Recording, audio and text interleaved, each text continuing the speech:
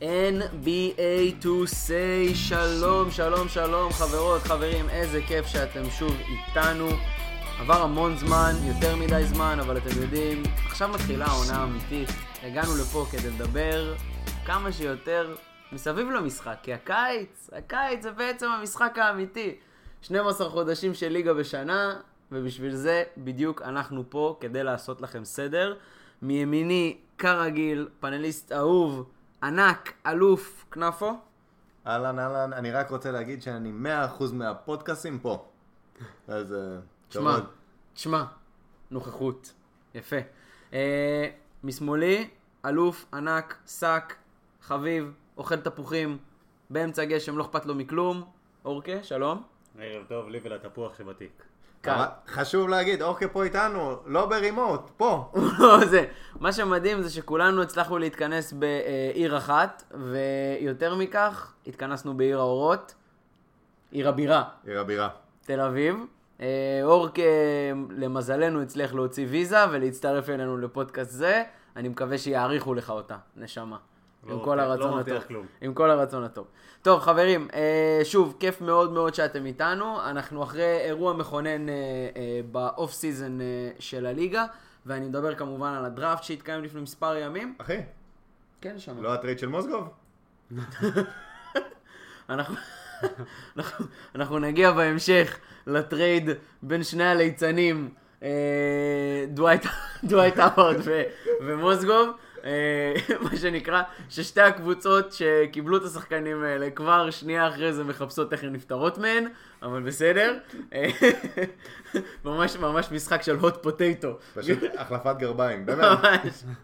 ממש, אבל בסדר, אנחנו כמובן נגיע. בואו נתחיל, לפני שאנחנו מדברים על העבר, בדמות טימופי מוזגוב ודווייט האוורד, בואו נדבר על העתיד, וכמובן אנחנו מדברים על דראפט ה-NBA. האמת מעניינתי לשמוע מכם, בעיניי התעוררתי, חזרתי לישון, איפה האירוע פוגש אתכם? כנפו. האמת שהאירוע פגש אותנו בהפתעה בלילה.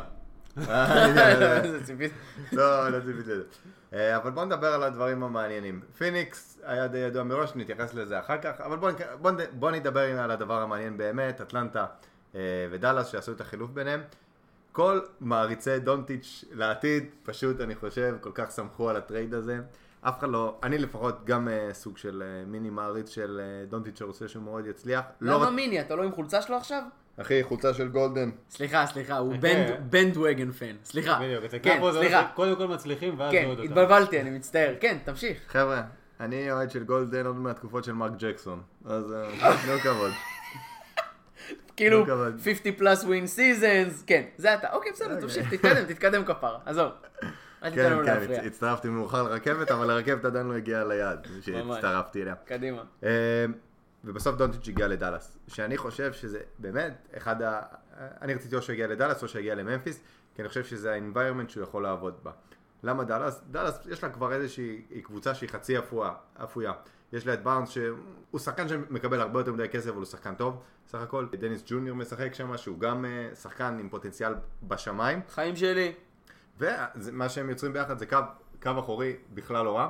יש שם את וסלי מתיוס שהוא גם על חוזה גדול, שאני חושב של איזה 15-16 מיליון דולר, ששנה הבאה מסתיים, מה שאומר שהם כבר יכולים להוציא חוזה מקסימום שנה הבאה. אני חושב שהם השנה ייתנו כדורסל לא רע, לא מאמין שהם יגיעו לפלייאוף, אבל שנה הבאה כבר הם יוכלו להגיע לפלייאוף. הדבר הכי חשוב שדונטיץ' הוא לא שחקן שיקלה לך עכשיו 25 נקודות, 30 נקודות, אבל מה שכן הוא עושה, הוא משפיע על המשחק ועושה את השחקנים לידו הרבה יותר טובים. ואני חושב שפה הוא הגיע לקבוצה הנכונה. לגבי אטלנטה, אני חושב שהיא בסך הכל גם הרוויחה מזה. היא לא צריכה שחקן שעושה את השחקנים לידה יותר טובים, היא צריכה סופרסטאר, והאימור שלהם הוא על טריין. בין אם הוא הצליח, בין אם לא, אבל זה אימור מובן, כי הם חייבים סופרסטאר, סקורר שיודע לעשות נקודות, כי אני לא יודע מה יש שם בשלט. מה שעוד זה נותן, זה אומר ששרודר, אולי אני היחיד שמעריך את השחקן הזה. אתה היחיד שזוכר איך קוראים לו ומודע לקיומו. אבל אני חושב שהוא שחקן טוב. הוא שחקן בכלל לא רע, והוא גם שמים אותו על המדף, והוא יכול להתאים להמון קבוצות. אבל זה מעניין לראות. לגבי אייטון שמצטרף לפיניקס, פיניקס אני חושב שזו הקבוצה באמת הכי גרוע. יש לה כל כך הרבה בחירות, טופ 5 בחירות דראפט, שפשוט יצאו בלי כלום. כאילו, אם אתה בוחר את בנדר, אולי זה מגיע לך, אחי. זה מגיע. לא, וחבר שלנו, אלכס לן. אבל לפחות אלכס לן טוב במשהו. תמיד עושים לו פוסטרייז, והוא כזה טוב בזה. הוא טוב בזה. הוא מתחרה עם אירון ביינס. אתה מבין? הלבן התורן. לפחות הוא טוב במשהו. דייווין בוקר, אני לא יודע אם זה מה שישאיר אותו, אבל בכל מקרה זה יהיה מעניין. אני לגבי אייטון, מה שאני הכי חושש ממנו, זה כמובן פציעה. אני זוכר כל כך הרבה גבוהים שהגיעו לליגה, נפצעו, ולא הצליחו להתאושש מזה. למה? אולי כי הם רצו שהם התחילו לשחק יותר מדי מוקדם, אולי לא, אבל זה בעיה. דרך אגב, דבר אחרון שאני רואה, זה שכבר איך שהשחקנים מגיעים, מנסים להגן עליהם מפציעות. למשל, דונצ'יץ' לא ישחק בליגת קיץ, לפחות זה מה שאומרים. הוא שיחק יותר מכל שחקן מכללות, ואיך פי 3 משחקן מכללות. 82 משחקים, לא צחוק. נכון, אבל עדיין, יש קטע שבליגת קיץ כן רוצים להראות, היי, תראו מי הבאנו, תראו איזה שחקנים, ולעשות איזשהו הייפ מסוים סביבם, אבל כבר אומרים עכשיו, לא, הוא לא צריך שהוא ישחק. אז זה לפחות אני גם שמח שלא תהיה איזה פציעה. אייטון, מעניין מאוד איזה שחקן יצא ממנו, ולגבי סקרמנטו, אני רוצה להתייחס לזה. אתה נכנס פה, ואני מזכיר לך שאתה נכנס פה לקבוצה שלי. כן. אני רוצה שנייה להתייחס לסקרמנטו, ואני רוצה להגיד כמה דברים טובים. טוב, אפשר להמשיך. אני רק, אם כבר הקבוצה שלי עלתה פה לכותרות, אז אני רק אגיד שוולאדה בפוסט דראפט פרס קונפרנס אמר שיש לנו סופר טים צעירה. עכשיו, גם דרק רוז אמר את זה. עכשיו, סקרמנטו, סופר טים, היינו כחולמים? כן, היינו כחולמים. על מה הוא מדבר? תתעורר, ולאדי. על מה הוא מדבר? שמע, טוב. הבן אדם לא איתנו. סתם, ולאדי, חיים שלנו. טוב. היה מוסר מצוין. היה שחקן, תקשיב, הוא חלק גדול מהסיבה שאני אוהד סקרמנטו ותקוע באומללות הזו גם היום. לא פשע? לא פשע. שמעתי את ביל סימונס אומר שחלק מהסיבה שפשע בכלל נחשב למשהו, זה כי היה דיספריטי, מחסור כישרון מאוד חמור בתקופה הזאת. אני לא כך מסכים איתו, אבל ניחא. פשע גם גנב טבעת בדרך החוצה, לא? בטח. חיים שלנו. גנב טבעת, אחי. חיים שלנו. טוב, אוקיי. אז ולאדי דיבאץ' יקשר אותנו לשני דברים שבדראפט הזה. אחד זה האירופאים. לא יותר מדי אירופאים, אבל יש לנו אירופאי אחד משמעותי בדונטיץ', והשני זה העניין הזה של הביגמנים. שאנחנו רואים שאם אני לא טועה, זה הטופ 10 הכי ארוך שנבחר אי פעם בדראפט. מטריד. וזה מגיע בתקופה שהליגה דווקא הולכת למשחק המהיר ולשחקנים הנמוכים ולמשחק חסר עמדות. אז זה מאוד מעניין לראות את העניין של הביגמן 2.0. אייטון הוא בדיוק העניין הזה של אנחנו חלק קוראים פטריק קיואינג מודרני, חלק מדברים פה על דיוויד רובינסון.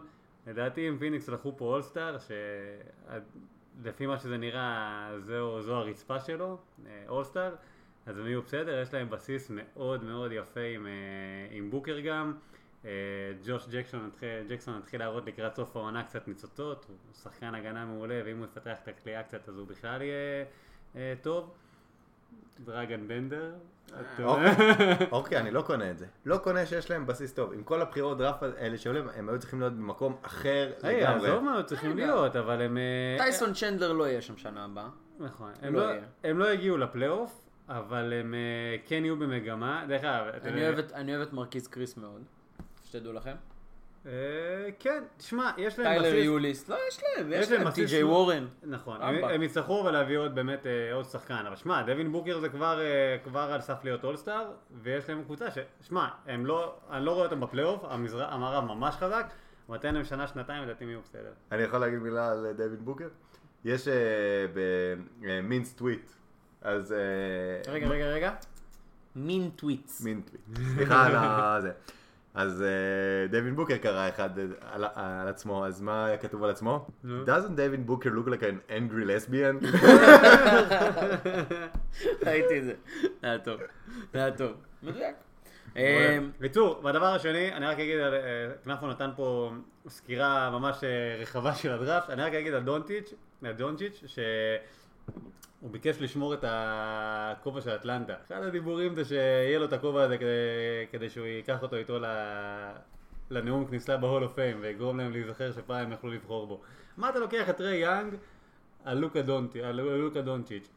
סבבה, אני מבין, יש את ההייפ הזה עכשיו על טריי יאנג, והרבה מהבחירות זה על הייפ ולא על כישרון נטו, אבל כאילו, טריי יאנג על לוקה דונצ'יץ' זה נראה לי אחד הדברים הכי, כאילו, שמייצגים את אטלנטה כמועדון לעומת דאלאס כמועדון, וטריי יאנג, עם כל זה שסבבה, יש לו ראיית משחק על הכיפה, כמו שר כמעט 9 אסיסטים במכללות, הוא לא יזרוק את כל הזריקות האלה שהוא עובר את החצי ויש לו יד חופשית לזרוק, הוא לא יעשה את זה ב-NBA בשנה הראשונה, השנתיים הראשונות.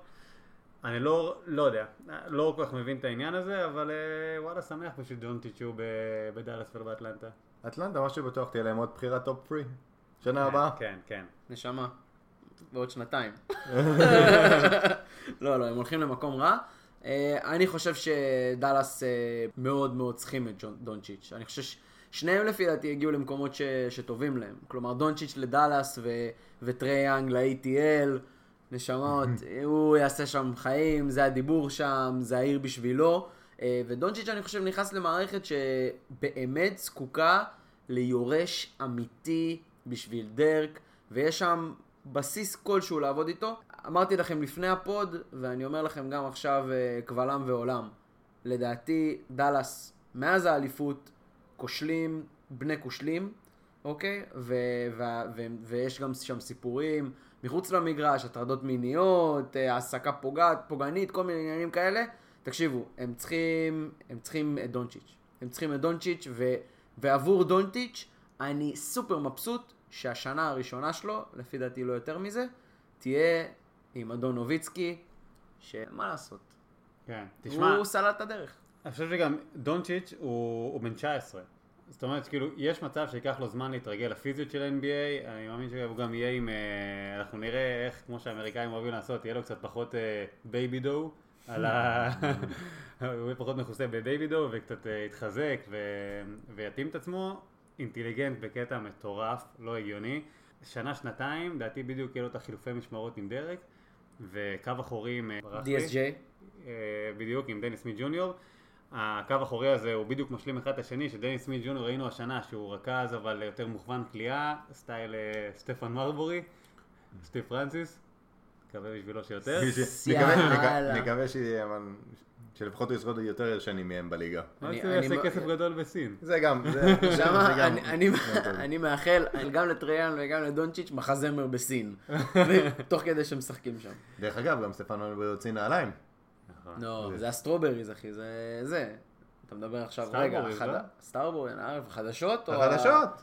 יאללה, בכתי, יש טוב חברות, הבן אדם מכונת כסף. אני אחזיר אותך לדיון, but we digress. קו אחורי שהוא צעיר מאוד עם פוטנציאל מטורף ואולי כבר השנה יראה ניצוצות. דרק בעיקר מנטור עכשיו, אריסון בארנס הוא שחקן סביר ב-3-4 ויש דיבור על זה שהם מועמדים חזקים לקלוט את דמרקוס. שאנחנו לא יודעים איך הוא יחזור וכו'. יש מצב שהם יהיו נואשים מדי ויעשו איזה מהלך עליו ויציעו יותר מדי כסף. אם הוא יהיה טוב, הם יכולים כבר השנה להיות בסף פלייאוף. דרך אגב, כבר יש קליפ שרואים אותו זורק, כבר מתאמן, אתה יודע, חלק מה... סק, אני לא יודע לשחות טוב ונראה שאני שוחה יותר טוב ממנו בקליפ הזה. כן, מסכים איתך כל מילה. אני מקווה שלא יביאו את דמרקוס, שיביאו שחקן אחר. עזוב, אנחנו מדברים פה על קבוצה שרצתה להחתים את דווייט האווארד, נכשלה. ואז ניסתה להחתים את דיאנדרה ג'ורדן, נכשלה, אז מזל שבדראפט הם חייבים לבוא, מה אני אגיד לך? הצליחה ואז נכשלה. נכון, הצליחה ואז נכשלה. בסדר, אז פשוט, אתה יודע, מה שמרק קיובן לא אומר בלי חרטות, כשהוא לוחץ יד, זה כבר פלטה שלו. טוב, חברים, בואו נתקדם ברשותכם לסאגה הכי מעניינת בליגה, ואני חושב לא יודע, הכי אינטריגינג מזה שנים, כי בכזה, מה שנקרא, היפוך של דברים לא נתקלנו, במיוחד בקבוצה, כמו הקבוצה שאנחנו הולכים לדון בה, ועם שחקן, כמו שחקן שאנחנו הולכים לדון בו, אנחנו מקדישים לו זמן כל פעם שאנחנו עושים פוד, כי אנחנו פשוט לא יודעים נפשנו. אז קוואי לנארד, לאן? אז ככה, חברים, קוואי הולך, בסדר? אל תגיד את זה. לא, קוואי הולך, די. הם נפגשו, הם דיברו, יש על מה לדבר, אין על מה לדבר, עזבו אותי. קוואי הולך. 90%, תן לי את קצת. בסדר, סבבה. כל עוד פה באזור זה אף פעם לא 100%. זה מסתובב על ה-95. תשמעו, אין לי מה להגיד לכם. אתם רוצים 90, אתם רוצים 95, לא, לי מבחינתי זה לא משנה, אוקיי? כל עוד אני אומר לכם, קוואי הולך. בקיצור, מה שאני אומר זה ככה.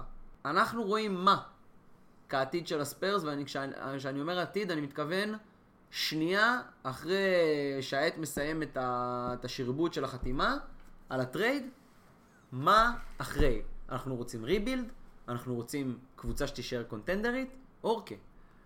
אני לפני שאני אתן לכנפו לקחת את זה, אני אגיד שאנחנו מחלקים את זה לשניים. זה העתיד של קוואי והעתיד של הספיירס. העתיד של קוואי, אני יכול להגיד לכם שכבר אחרי החצי שנה האחרונה, אני לא יודע להגיד לכם מה קורה שם, אם זה רפואי, אם זה לא רפואי, האופי שלו מראה הרבה שיכול לקרות איתו, כי על הפוטנציאל אין לנו עוררין, ראינו MVP גמר, שחקן הגנה פעמיים. לא, אני פשוט אומר שכאילו אם זה פציעה זה בטוח רפואי. לא. לא בטוח, אחי, לטוני פארקר היה 100 פי 100 יותר ממנו, אתה יודע, כן. קיצור, אז העתיד של קוואי מבחינת אופי, אני אגיד לכם שיש לי המון ספקות, אני לא יודע כמה הוא באמת רוצה ללכת ל-LA, כמה דוד שלו מדבר בשמו, כמה היעד הבא יגרום לו לחשוב ולחזור לאופי, אין לי מושג מבחינת האופי מה זה, איפה זה שם אותו, וזה שם הרבה סימני שאלה. מבחינת הכישרון אנחנו יודעים את זה, זה קוואי, אם תרצו להרחיב אחרי זה אז נשמח. ומהבחינה של הספיירס, פופ לא יהיה פה עוד הרבה שנים, הוא לא הולך לריבילד. אני לא רואה סרט כזה קורה, יש לו את דמרקוס שיכול להביא אותו לפלייאוף כמו שהוא ראה השנה, בכל טרייד אפשרי, שאפשר גם לדבר על טריידים אם אתם רוצים עוד רגע, מה דמרקוס? לא דמרקוס, למרקוס. סגור, תודה. כן. אז בכל טרייד שהוא, אני לא רואה אותם עכשיו הולכים לריבילד הארדקור, זה הספיירס, כן? וזה מקרה קיירי all over, מאוד מעניין לראות איך הם עושים את זה השנה, וההבדל בין קליבלנד וסן אנטוניו זה ההבדל בדיוק בין הארגון הכי טוב בספורט המקצועני לארגון לא מתפקד. פונקשיונל ודיספונקשיונל לגמרי. אז מאוד מעניין לראות איך הם מנהלים את זה, ומה שאני חושב שהם יעשו, קודם כל זאת ההחלטה הנכונה. אני חושב שזה יהיה משהו בסגנון של אולסטאר, אולסטאר עתידי, לשנה שנתיים הקרובות, ובחירה שיכולה להיות גבוהה כדי לא להישאר בלי כלום. אבל לריבילד הארדקור אני לא יודע מולכים. אני רק רוצה להגיד שמבחינת טיימליין, מבחינת פופ יש לו את האולימפיאדה ב-2020, והדיבור זה שזה בעצם, זה היעד שלו. להגיע, ואפילו יש דיבור שהוא יעשה עוד עונה, ואז ייקח את השנה, כלומר יסיים עם הספיירס סוף עונה הבאה, ואז ייקח זמן כדי להתכונן לאולימפיאדה, שנה שלמה, בנבחרת עניינים ופה ושם, ואחרי 2020 הוא הביתה. חלום לראות את הטור מוביל את הספיירס. חלום... עם דיוויד כמאמן, כעוזר מאמן, לא? לא נראה לי שדיוויד יהיה עוזר. דיוויד מספר 1 אחרי. דיוויד לא נראה לי שיחזור כעוזר. כבוד הזה. עזוב, נגיע לזה אחרי זה. טוב, כנפו. לגבי קוואי, אז שמע, יש לי חדשות. הוא הולך.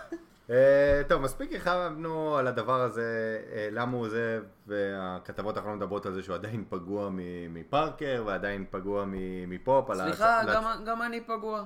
שולח לו הודעות, מתקשר, לא עונה בחיים. אתה יודע שקוואי רגיש, נכון?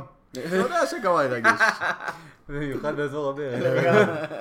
אבל אומרים שהוא עדיין פגוע מהם, יש גם דיבורים שהוא מחפש שוק יותר גדול, שהחוזה שהוא קיבל מנייקי היה סוג של מעליב. אני הייתי מקבל מהם גם חוזה של 1,000, הייתי זורם עליו.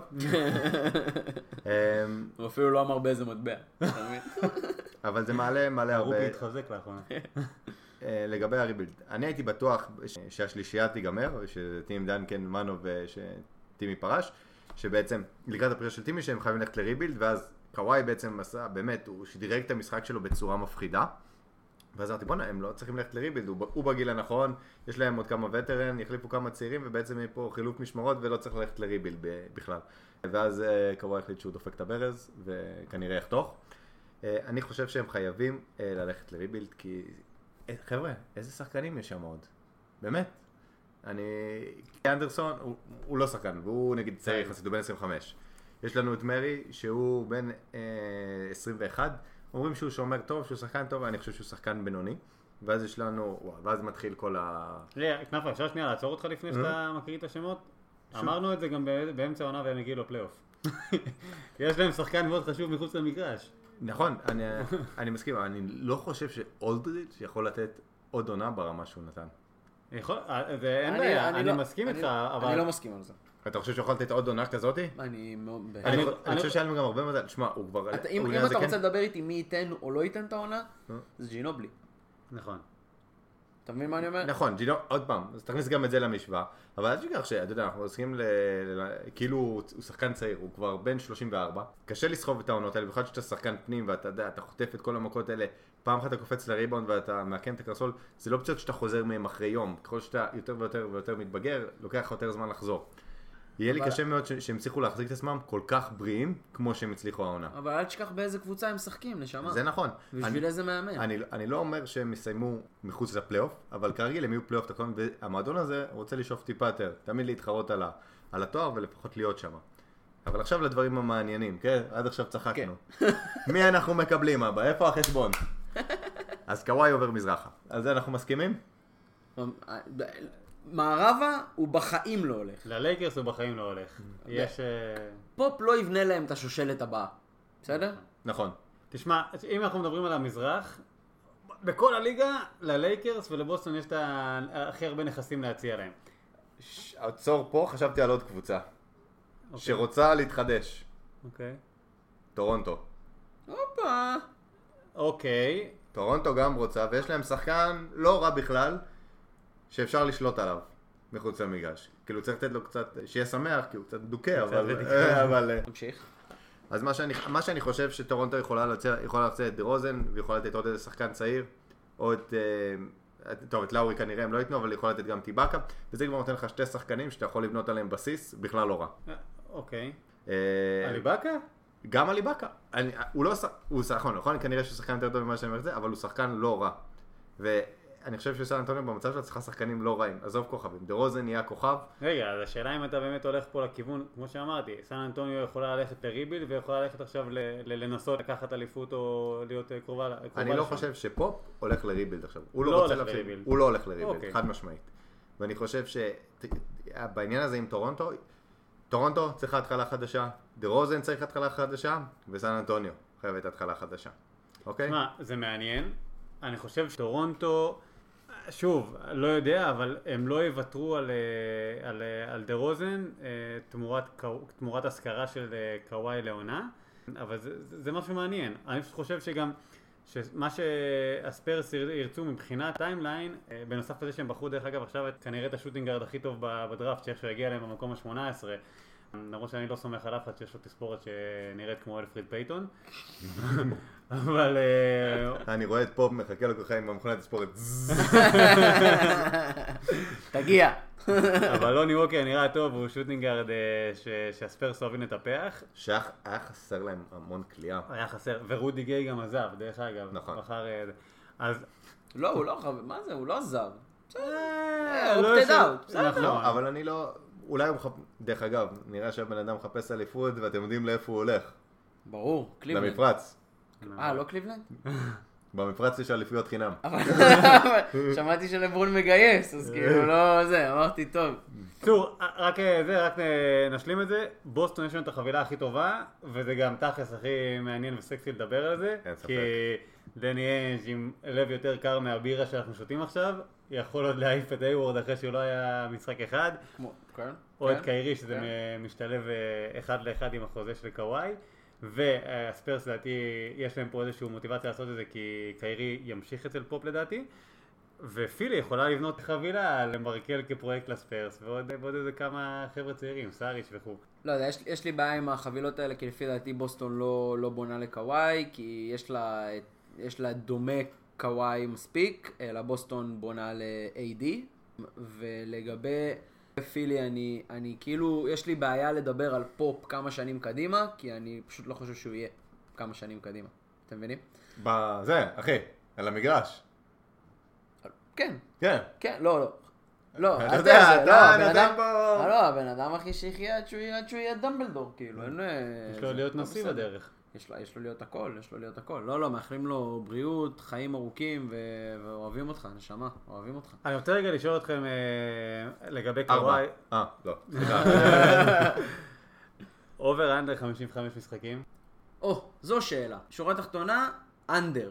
כי אני לא קונה לרגע, שהפציעה הזאת היא פחות מאקסטרה חמורה. לא מרגיש לי שהוא לא ישחק יותר מ-55 משחקים שנה הבאה. כנפו? כשראיתי אותו משחק העונה, ראיתי את התנועות שלו. לי נראה שהבן אדם משחק שהוא יחסית בריא. לא הרגיש לי שהוא משחק עם פציעה, לא הרגיש לי שמשהו מגביל אותו. אני חושב שזה יהיה אובר, אני חושב שיחזור להיות באמת השחקן הטופ פרי, לא, אולי טופ פרי אני קטע בגדים, אבל טופ 10 בטוח. כשהוא משחק בסן אנטוניו? לא, בכל קבוצה השחקן יהיה סופרסטאר. אוקיי. בכל קבוצה. כולל סן אנטוניו. ספרד וכולל באירופה. בכל קבוצה ב-NBA הבא. הבנתי אותך. אוקיי? אבל אנדר אובר. אובר. היה לו שנה להחלים, דחילק. אם עכשיו הוא לא ייתן את האובר 55. גם לי הייתה שנה ואפילו שנתיים להחתים, זה לא תראו אותי שחק 55 משחקים. טוב, בואו נדבר על עוד כמה שמות שמעניינים אותנו לראות מי נגד מי. מבחינת פרי אייג'נס אטרקטיביים בקיץ, תשמעו, קיץ משוגע, אבל יאללה, בואו נצמצם את זה למי שמעניין אותנו. כנפו? אמרנו, קודם כל חוקי ברזל שיקשיבו לנו. אנחנו לא מדברים על לברון. על לברון אנחנו לא מדברים. דיברנו מספיק, נדבר על מי שהוא טיפה פחות ברשימה, אבל עדיין שחקן שמאוד מעניין, ואותי שחקן שהוא לא בטופ ברשימה, אבל אירון גורדון. מעניין אותי מאוד לאיפה הוא ילך. זה שחקן שידע המון פציעות. לא ילך. המון פציעות, אבל צריך להגיד כמה דברים. הבן אדם שיפר את הקליעה שלו לשלוש, הוא קולע שלוש לא רע. הבן אדם, אני הבנתי ממה שאני קורא שהבן אדם מצפה לחוזה מקסימום. אני לא יודע מי ייתן לו חוזה מקסימום, אבל אני חושב שהוא יכול להתאים בהמון קבוצות לשחקן השלישי הכי טוב, או לשחקן השני הכי טוב. אל תשכח, הוא פתח עונה שעברה. עונה שעברה היית מחתים אותו אחרי 30 משחקים. אבל השחקן הזה אין לו אמינות של שהוא יישאר בקו הבריאות. תמיד אנחנו חושבים שהוא ייפצע. דרך אגב, למשל דאלאס, אני חושב שהוא יתאים לפלאים, לצורך העניין. אירון גורדון? כן. הריסון בארנס כאילו? אתה מדבר על אותו שחקן פה? לא, אני חושב באמת שהוא יתאים לנורא. מעניין אותי לאיפה הוא ילך. חוזה מקסימום הוא לא יקבל, אבל אני חושב שהוא שווה חוזה של בין $15 מיליון לעונה, זה חוזה שהוא שווה. יש דיבור, כן, יש דיבור. אם רק היית מנהל את המג'יק. אם הייתי מנהל את המג'יק, וואו. נשמע עם החדלי אישים שעוברים שם, זה הטלפון קרוב. אם לולי הייתה מנהל את המג'יק. לולי, יאללה, תאמין לי. קסם היה קורה שם, מג'יק, זה הכל. בוא נדבר על קפלה. קפלה זה היה השחקן השלישי בחשיבותו ביוסטון, ונראה אין כל כך הרבה שחקנים כמוהו שיכולים לרוץ את המגרש, שיכולים לחסום, וכרגע הוא מתאים באמת כמו כפפה ליד ליוסטון, למשחק שלה. אני חושב שאם הוא יעזוב את יוסטון, הוא לא יהיה טוב כמו שהוא היה ביוסטון, אבל גם יוסטון לא יהיו טובים כמו שהם היו איתו. כן הרבה שחקנים שיכולים להחליף אותו בעמדה, יש כמה, אבל אני לא חושב שמישהו מהם זמין, אולי דיאנדרה ג'ורדן יכול להגיע לשם, שזה עלול להיות מעניין. הוא לא יגיע בפחות אבל. כן, בדיוק, הוא לא יגיע בפחות, אבל גם קפלה, אם הוא הולך לקבוצה שלא מגיע לפלייאוף, למשל, סתם אני אומר ניו ג'רזי, הוא לא יהיה שחקן טוב. הוא אמנם יקבל את הכסף, אבל הוא לא יהיה שחקן טוב, הוא צריך שחקנים טובים לידו כדי להיות טוב, וגם הוא אני חושב שמתאים לכמה קבוצות שיכול להיות מעניין, כמו למשל, בוסטון. סליחה. גם לבוסטון הוא עלול להתאים מאוד, שיש לו כל כך הרבה שחקני כנף, שהוא עלול להתאים, רק... נראה לי יותר מדי לייביליטי מבחינת משכורות. כן. אתה מבין? זה העניין היחידי כרגע אני גם לא חושב שהוא שחקן מקסימום. הוא לא שחקן מקסימום. אבל הוא עדיין תופס לך מקום. אבל אני חושב לא, הנקודה מעניינת, כי זה באמת משהו שחסר להם. כן, חסר להם שחקן כזה, שחקן ששומר על קו הבריאות, שזה סופר חשוב, ושחקן מהיר. ואני בתור איזשהו קוריוז כזה, The Brinks guy. מצחיק, השחקן הזה נהיה סוג של שחקן שכמעט אף קבוצה לא רוצה לגעת בו משום מה. ככה זה מרגיש. הוא הפך להיות מהכתובת של המסעית ברינקס לזה שנוהג בה. או לזה ששומרים. אבל ממה שאני שמעתי, הלייקרס אמרו שהם עלולים להחתים אותו אם אף אחד לא יגיע לשנה. כן. עלולים. צריכים למלא את הקאפ. עצוב. לא, הוא שחקן טוב, אבל כנראה שההשפעה שלו בחדר ההלבשה כל כך גרועה, שאף אחד לא רוצה לקחת אותו. יותר מזה, סק, הוא גם נפצע בצורה שאתה לא יודע להעריך אם הוא יחזור להיות משהו. זה שחקן שהוא כאילו מטר ועיתון ובנוי לאתלטיות, וזה משהו שנפגע לו די משמעותי. נכון, אבל הוא עדיין שחקן של 15, 16, 18 נקודות בערב. הוא סקורר.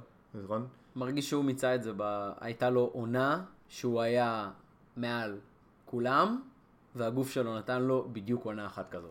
אם אני דני איינג' ויש לי מצפון, מה שלא קורה, מה שאין לו, הייתי נותן לו באמת איזה 1% מהמשכורת כל חודש, כדי להשתיק את המצפון. אבל למקרים כאלה, תמיד יש קבוצה כמו סקרמנטו, שתקלוט אותו חזרה. לא, די, חלאס, נגמר, למה לערב עוד פעם? אתה יודע שזה כואב לי. למה? עוד שניה תגיד לי, עוד שניה דבר איתי על מייקל רול, ודי, חלאס, מספיק. אבל זה השלושה שחקנים שהם לא בכותרות, אבל אני חושב, במיוחד אירון גורדון, שיכול לשפר קבוצה משמעותית. אני אוהב אותו. אז אני אקח פה אני אתחיל משחקן שעונה בדיוק על מה שאתה אמרת עכשיו, שהוא לא נחשב סופרסטאר, ויכול לשדרג קבוצה לאליפות בפחות כסף מאירון גורדון, וזה ג'יי רדיק, שהוא... האיש והפודקאסט. מדהים. הוא גם כבר על משבצת של וטרן, עם כל השנים שלו, גם קלה אבסולוטי. אני מאמין וגם עשה ארגזים השנה. ובדיוק, וגם עשה ארגזים. אני לא חושב שהוא ידרוש את הסכומים האלה. מה זה אני לא חושב? אני בטוח שהוא לא ידרוש את הסכומים שהוא לקח עכשיו. לדעתי, הוא כן ירצה להישאר בפילי. נראה שנוח לו. כן, נוח לו. למרות ששמע, הכל בהנחה שלברון לא מגיע, אבל הוא שחקן שירצה סיכוי לאליפות או קבוצה טובה, קלאסי בשביל פילדלפיה, ולדעתי הוא יכול לשדרג כל קבוצה עם שאיפות לאליפות. זה על תקן קייל קורבר משודרג. אני לא חושב שהוא ילך לקבוצה בשאלה מדי כמו הווריירס. בעוד כנפו פשוט מצביע על החולצה שלו בצורה הזה. הבנו נשמה. תחשבו איזה קבוצה מפחידה עם רדיק, איזה, באמת, מה אתה עושה על קו 3? דרך אגב, אני חושב שאם לברון מתגלגל לפילדלפיה, אז אני חושב שג'יי טוב, אם בן סימונס צריך פאקינג לקנות סקאש ולחכות פשוט על הקשר. לחכות על הפינה. זה הכל. כן. זה הכל. לתפור 10 שלשות בלילה. בשקט. מדהים. בשקט. אז זה אחד. שחקן שני שיכול לשדרג קבוצה לאליפות, רק שעכשיו יש דיבורים על זה שהוא רוצה 50 ל4 שנים, ממש בסגנון, זה טרוור אריזה. שדיברת על קפלה, אבל אריזה היה מאוד חשוב ליוסטון עד שהוא החליט להחטיא 48,000 זריקות ברצף במשחק 7. ארדן? סליחה, אוקיי, כן, סליחה. עד אף אחד לא ייתן לו 50 מיליון ל4 שנים. נכון. כאילו, נטס וניו יורק. הסיטואציה הטובה בשבילו לדעתי זה להישאר ביוסטון, אבל זה נראה שהוא ילך בעקבות הכסף, או לרדוף או לקבל איזה אליפות בחינם במפרץ. לגמרי. ה-3&D הקלאסי, אם אנחנו כבר עולים פה בשדרוג של אריזה, זה פיג'י. שדיברנו על פילי. אם לברון מגיע, שמעו, אף אחד לא אומר לא ללברון, אבל דעתי פול ג'ורג' מתאים שם בהרבה יותר. הוא משתלב שם לתוך הקבוצה, הוא לא מביא את כל הבלגן ואת כל ההייפ של לברון, והוא 3&D הכי טוב בליגה. אולי הוא מייתר קצת את קובינגטון, אבל הוא 3&D בקטע כאילו הכי טוב בליגה, לשחק ליד סימונס, שזה כאילו בדיוק ההפך מראסל. יכול, שמעו, הוא מתחבר ליוסטון, הוא מתחבר לפילי, הוא מתחבר לבוסטון, הוא מתחבר כל קבוצה שתשים את פול ג'ורג' כמעט, זה פשוט כל קבוצה שהיא על סף להיות קונטנדרית, הוא פשוט מתאים כמו כפפה ליד. אני פה, אני יודע שלא חושבים כמוני, אבל אני כן רוצה לראות אותו ממשיך עוד שנה באוקלאומה, אבל הדיבור כרגע, ממה שאני מבין, הוא או אוקלאומה או לייקר, זה הדיבור העיקרי. נכון. כמו לברון. כמו לברון. ממש. אני די עצוב לי, פול ג'ורג'. שמה? כי אני לא רואה אותו חוזר באיזושהי צורה ליכולת שראינו לפני הפציעה המחרידה הזאת. נכון, מרגיש שהוא היה אלפא דוג, והוא פשוט כבר לא אלפא דוג. כן, אבל זה גם לא מה שנדרש ממנו, הוא הלך לקבוצה של ווסטברוק. למה? לא, אבל אתה הולך בוא נתחיל בשאלה המרכזית של למה הוא לא חזר לעצמו, בסדר? אבל זה אנחנו מבינים, כי זו הייתה פציעה קשה, ולמרות שצפו לו החלמה מהירה וכו', ואנחנו רואים, הוא משחק והכל בסדר, הוא לא חזר להיות אותו שחקן, עכשיו, יכול להיות שיהיה פה מקרה ויקטור אולדיפו, והפרידה מראסל, אתה יודע, תעשה את שלה. כן, תהפוך אותו להיות גלגדות פתאום, אבל כאילו, אני לא אומר, יש פה איזשהו משהו שפשוט לא חזר בשום צורה, וכואב לי עליו, כי הוא היה בדרך, חברים, הוא היה אלטרנטיבה ללברון. אלטרנטיבה ללברון. כל כך הרבה היו. כן. כל כך הרבה היו. עזוב. טוב, ברשותכם, אני אגיד שני דברים בנושא הזה. אחד, דמרקוס קזנס. רק שיחזור בריא. בוגי הוא החיים של החיים של החיים. אני חושב שהוא פאקינג מניה בטוחה, ולא מעניין אותי, אמרתי את זה בפודים קודמים, באמת לא מעניין אותי אם הוא חוזר בדיסקאונט כזה או אחר, סבבה. תקשיבו, הוא שווה כל שקל, ואני מאמין בו, והוא יחזור אש. אוקיי? אז אני מאוד מאוד מעניינתי לאן הוא ילך. ועניין שני שאני רוצה להגיד, אתם דיברתם כזה על יוסטון בנפרד, כלומר, אריזה וזה, אני וקפלה. חברים, המרכז של הפרי אייג'נסי כרגע, זה האם הם מצליחים להשאיר את החבילה יחד. כי לא משנה מה נגיד, הם מתחו את גולדן, יכול להיות שזה לא יהיה ככה שנה הבאה, אבל הם פירקו את הליגה בעונה הרגילה, הם הגיעו רחוק מאוד בפלייאוף, ואם אנחנו מדברים על קריס פול, אריזה, קפלה, הרדן, חזרה, עם עוד איזה שוטר שיבוא בשביל שקל 90, ואתם יודעים, ולא יודע מה, וכמה דונטס בבוקר, אז וואלה, יש על מה לדבר. הדבר היחיד שהם מתחו יותר מגולדן סטייט זה את ההמסטרינג של CP3. יאללה, שמע, הם הולכים לראות את הקליפ הזה ביוטיוב ב-60 שנה הקרובה. אני חייב להגיד לך שעל איך שזה קרה, אני חושב שגם כתבתי לכם את זה באותו רגע, שזה רגע של what if קלאסי, שאתה מבין שאתה רואה באותו רגע, ואתה אומר, זה כמו שסקרמנטו חטפו את השלשה של הורי. ביג שוט בוב. אני יודע. זה בדיוק אותו רגע של השלשה הזאת. זה בדיוק השנייה הזאת של ה-what if, של אם הם עכשיו לוקחים אליפות, או אם זה לא חוזר לעולם כבר, והם לגמרי, לאט לאט fade away. אני אגיד לך עוד משהו. אני חושב שגם באותה מידה אתה יכול לעשות כל שנה מאחורה, לראות איך קריס פול סיים את הפלייאוף. התוצאות יהיו די דומות. לחלוטין. טוב, בואו נדבר קצת על חוסר סבלנות נוראי שיש לנו כבר כלפי כמה קבוצות, כי אנחנו ממש מצפים, מייחלים שיעשו כבר מובים בקיץ הזה, ויגאלו את עצמן, ובעיקר אותנו מלוטרי בסקטבול. הפועל חולון. לא? אני לא שמע, אני הגיעו לגמר, לא? פעם אחרונה שבדקתי. ראיתי פה נראה לי גלן רייס ב-AMPM בדרך אליך. חברים, גלן רייס שנה הבאה במכבי עוזר מאמן. סתם, בקיצור, מה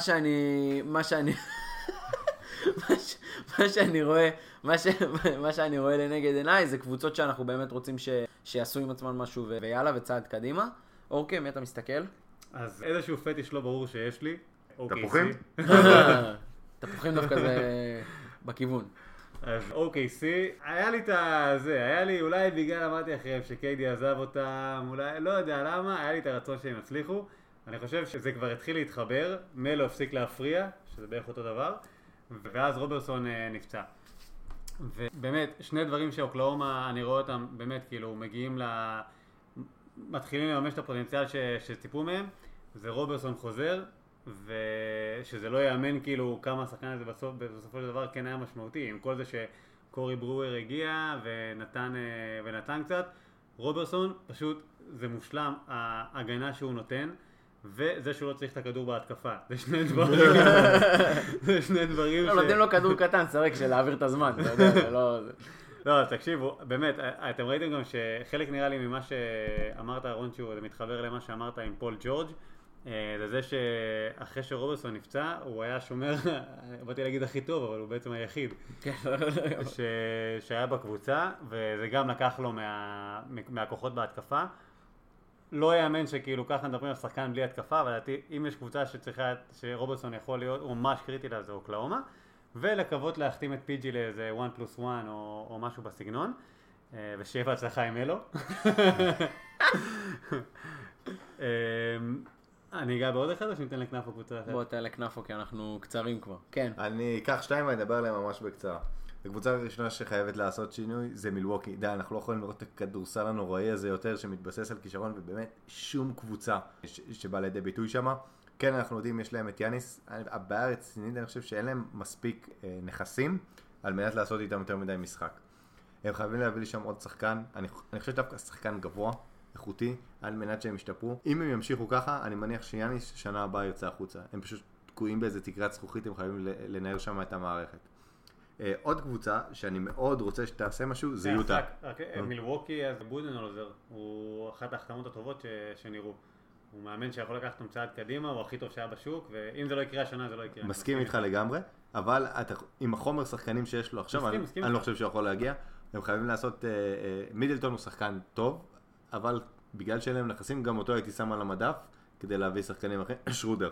אוקיי. יוטה. באמת, איזה כיף היה לראות את יוטה השנה בפלייאוף, אבל הפאור פורס שלהם מסיים את החוזה השנה.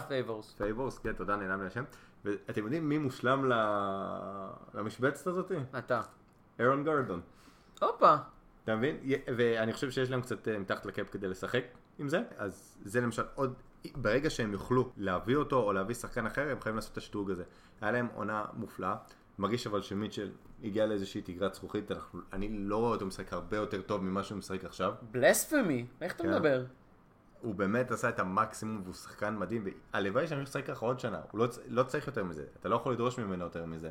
שחקן מדהים, ואני לא יודע כמה ג'ו יוכל לתת, רוביו, אני מקווה שהוא ישמור על זה, אבל אם הם יביאו עוד שחקן, הם באמת יוכלו להיות בצמרת עוד לפחות כמה שנים טובות, ואני מקווה מאוד שהם יעשו את זה, כי היה כיף גדול לראות אותם. ובואו נעמיד את הדברים על דיוקם, הם לא הביאו את השחקן הזה בדראפט, אוקיי? הם החתימו את גרייסון אלן, שהוא פלוס מינוס מדיוק, שהוא לא פלוס מינוס, הוא גיא פניני של כדורסל המכללות האמריקאי, אוקיי? האישית יונות.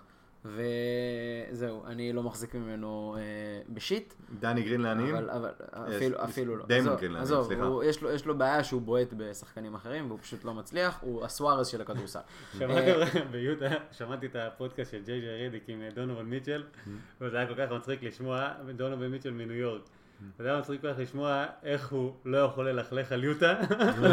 אז הוא אומר, כן, תשמע, זה מקום שנותן לי להתרכז בכדורסל, ואני אוהב את זה שאני יכול פשוט לנסוע באוטו, כי אין פה פקקים.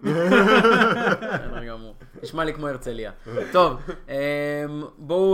בואו ככה, אני רק רוצה להגיד דבר קטן, בסדר? יש שתי קבוצות שאותי מעניינות, להם כסף לתת. הראשונה, ברוקלין. ברוקלין כרגע במצב שאחרי שהיא נפרדת מהרכש הטרי שלה, מר די האווארד, אוקיי? והיא תיפרד ממנו, בעיה או טרייד, whatever שזה לא יהיה, יש לה מקום לשני חוזה מקסימום לתת, אוקיי? זה אחד. קבוצה אחרת שיש לה כסף לתת, היא קבוצה ממפיס. ולמה יש לה כסף לתת? כי הם הולכים לעשות אמנסטי על חבר שלנו צ'נדלר פרסונס, והולכים לפרוס את המשכורת שלו, לא יודע כמה זמן 30 שנה קדימה. 30 שנה קדימה, נשמה, תבוא כל חודש, תקבל צ'ק, תלך הביתה, תעזוב אותנו בשקט, בסדר? וזה הדיבור, ואתם יודעים מי הכי מרוצה מזה? צ'נדלר פרסונס. לא הצטרכו, אתם יודעים, לבוא לרופא, להיבדק, עניינים, די, נשמה, תנו ללכת הביתה, הרגתם אותנו, הכסף יגיע, די. ושתי הקבוצות האלה מבחינתי חייבות לעשות פה קפיצה קדימה, וכמובן, קבוצה שאנחנו נגיד גם שנה הבאה בזמן הזה, גם עוד 2 וגם עוד 3, חביבתנו, ניו יורק ניקס. אבל בסדר, זה עזבו, נשאיר את זה בצד. ממפיס, הטיימליין שלה כבר מגיע לקראת סיום, גם כאילו הוא כבר בשלבים מאוחרים. לא יהיה להם עוד הרבה שנים טובות של מר גסול כפרה עליו. חיים שלנו. לא, יש שם גם מכות וזה, הוא לא מבסוט. לא, הוא לא מבסוט. נכון. מייק קונלי, בגדול הם תלויים בבריאות שלו. גם העונה שהוא היה בריא, הם הצליחו לתת כמה משחקים טובים, שזה היה חלק מאוד קטן מהעונה. גם אני. הם התחילו את העונה טוב מאוד. וגם, נכון, וגם הם הביאו עכשיו בדראפט את ג'ארן ג'קסון. כן. הבן של ג'ארן ג'קסון שזכה באליפות עוד עם טימי ודייוויד, והוא מדובר עליו כאחד משחקני ההגנה הכי טובים כבר בתור רוקיז, ושחקן משלים לא רע לגסול. יש להם פה, המערב מאוד חזק, אבל כדי שהציפיות שלהם זה פלייאוף חד משמעית, מה שגורם לי לא להבין למה הם השאירו את ביקרסטוף. כן, בסדר, ג'יי.בי ביקרסטוף, בסדר, תשמע, בעייתי שם. בואו נדבר רגע על נושא שהעסיק את הליגה הרבה יותר מכל דבר אחר. מלו עשה אופטין. בסדר? $27 מיליון, חברים. מלו, אני רוצה שרגע נדבר לפני סיום על איך נפטרים ממנו. כאילו, מה אתם? אתם OKC. מה אתם עושים? בוא נגיד כמה מילים רק שנייה על מלו. מלו אלוף מכללות, והוא זוכה בארצות הברית על כבוד כזה, כאילו, הוא אלוף מבחינתם כי הוא היה אלוף מכללות. הבן אדם בכל השנים שלו בליגה לא היה לו ממוצע של פחות מ-20 נקודות. חוץ מהעונה, שהוא קולע 16 נקודות בממוצע. הוא פתח, מאז שהוא הגיע לליגה, הוא פתח בכל המשחקים שהוא הופיע אליהם. שזה לא מעט. שהוא יעלה מהספסל. שהוא יעלה מהספסל. זה היה באמת קטע לארכיון שלו. פרסטי. וחבר'ה, בסופו של דבר, אוקלאומה ידעו את מה הם מקבלים שהם לוקחים אותו מהניו יורק ניקס. הם חשבו כאן ועכשיו, הם ידעו שהם צריכים לשלם עליו. מגיע לו הכסף הזה, תשמע. כאילו, אני לא חושב שהוא שווה את זה, אבל מגיע לו, הבן אדם חתם. זה כמו שדוויין וייט נשאר על $20 מיליון בשיקגו. כנפו, הגיע לו. הוא חתום לא מגיע לו, הגיע לו. זה היה חוזה גרוע, שהניו יורק ניקס כרגיל מוצאים. זה כל היופי. אבל אני לא חושב שהם יכולים להוציא את זה. אין מה לעשות. את הדיסה הזאת הם בישלו, ואתה יודע מה קורה, הדיסה שאתה מבשל. תשמע, אם מלו היה, כאילו, זה ממש מעצבן לראות את זה, כי הוא יכול לקחת את המשבצת של הווטרן, למחול קצת מהכבוד שלו, אבל בראש שלו, באמת כמו שאתה אומר, הוא עדיין אלוף מכללות, והוא עדיין בחירה שלישית בדראפט. שלישית או רביעית? שלישית בדראפט. אתה יודע מה לפניו. אחרי דארקו מיליצ'יץ'. האגדי. החקלאי. הוא לא בזירת אגרוף? סיים אחי, עכשיו הוא חקלאי. סיים. מוריד פקט ביום. אז יש לו המון לתת. הוא במקום להיכנס למשבצת, אולי יהיה לו שכל ומספיק דיבור מראסל ווסטברוק, ואם PG יישאר, אז הוא ייכנס למשבצת של הווטרן. אי אפשר לצפות את זה ממנו, כי זה מה שציפו ממנו השנה. אז יש את זה, אבל באמת, ציפו שיהיה אולימפיק מלו, שיקח את הפינה שלו, את הנישה שלו, ויהיה הווטרן שתופר שלשות ומנהיג. הוא הכי רחוק מזה היה שאפשר. אם הוא יתקרב אפילו קצת למשבצת הזאת, אוקלאומה הרוויחה, אחרת אין לי מושג מה עושים איתו. הייתי אומר לייבש אותו על הספסל, אבל הוא פשוט יאחיר את האווירה בקטע אחר. זה עונה אחת לפני ההידרדרות שלו, שאני מניח שהוא הולך להיות שחקן ספסל, או שהוא הולך לקבוצה כדי לקחת אליפות. אני מרגיש זה העונה האחרונה שלו כבורג מרכזי. חברים, אם אתם רוצים להיפטר ממלו, ואלוהים יודע שאני רוצה, מה שהם צריכים לעשות זה להעלות אותו לבין 7 ל-10 דקות בערב, להחריב לו את ממוצעי הקריירה, שהוא דרך אגב כבר עולל את זה שנה שעברה, כמו שאנחנו רואים, ירידה של 8 נקודות בממוצעים זה לא משהו של מה בכך, אוקיי? והבן אדם יבקש טרייד בדצמבר, בסדר? זה מה שאני רואה לנגד עיניי. עכשיו יש לנו סיפור גם איתו וגם עם דווייט האווארד, מעוניין לגעת בשניהם, שניהם בסיטואציה שהייתה להם טובה וחיובית, אוקיי? שניהם החליטו שגם מלו בדנבר, שהגיע רחוק, בסדר? וגם דווייט האווארד במג'יק, שהגיע גמר NBA 3-1, 4-1 סליחה, עניינים, והיה באופן יחסית תחרותי נגד הלייקרס של קובי. מרחק לייפ של קורטני לי. ממש ככה. חברים, אנחנו רואים פה שני שחקנים שבמו ידיהם חירבו לעצמם את הקריירה. בסדר? חוסר רצון להשקיע יותר, חוסר רצון להבין את תפקידם בכוח. עזבו, הכל מהכל. אבל אין מה לעשות, שניהם הולכים לקבל מעל 20 פלוס, דווייט 23-4, מלו 27, לא צריך רחם על אף אחד מהם. אבל זה מראה שאין מה לעשות. אתם יודעים, אתם מקבלים החלטות בתחילת חוזה, זה כמו להחתים עכשיו את CP3 על מה שהוא מבקש. יש בזה סיכון מטורף. כן, אבל יש הבדל אחד בין מלו לדווייט בהקשר הזה, שדווייט לא עשה את ההתאמה לליגה. מלו עדיין יכול לתרום, פשוט לא במה שהוא חושב. הוא כבר לא השחקן בידודים שנותנים לו את הכדור כמו בניקס וכך תעשה לנו סל. הוא צריך להיות אולימפיק מלו ולעמוד, יש לו שני שחקנים, אם PG יישאר, או כמו שהוא היה גם השנה, יש לו שני שחקנים יוצרים לידו, שני שחקנים שיסדרו לו מצבים. הוא לא צריך יותר מדי על עצמו, והוא צריך להיכנס למשבצת של הווטרן שמנהיג, וזה עניין של אופי. הוא לא עשה את זה השנה, אין שום סיבה להאמין שהוא יעשה את זה שנה הבאה. לא עשה את זה בקריירה. שוב, אבל העניין הוא שהוא כבר לא מלו של פעם, אבל הוא עדיין יכול לתרום, בניגוד לדווייט דווייט לא היה בעונה רעה. סליחה, דווייט לא היה בעונה רעה שנה שעברה, להפך. על המגרש אני מסכים איתך.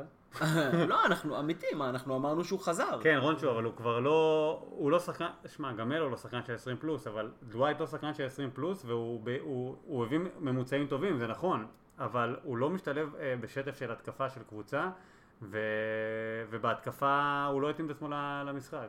זה נכון שהוא מגן מעולה והוא סוגר את הצבע, אבל קפלה בהרבה יותר מותאם ממנו למשחק המודרני במחיר יותר זול ועם פחות סרטן בחדר הלבשה.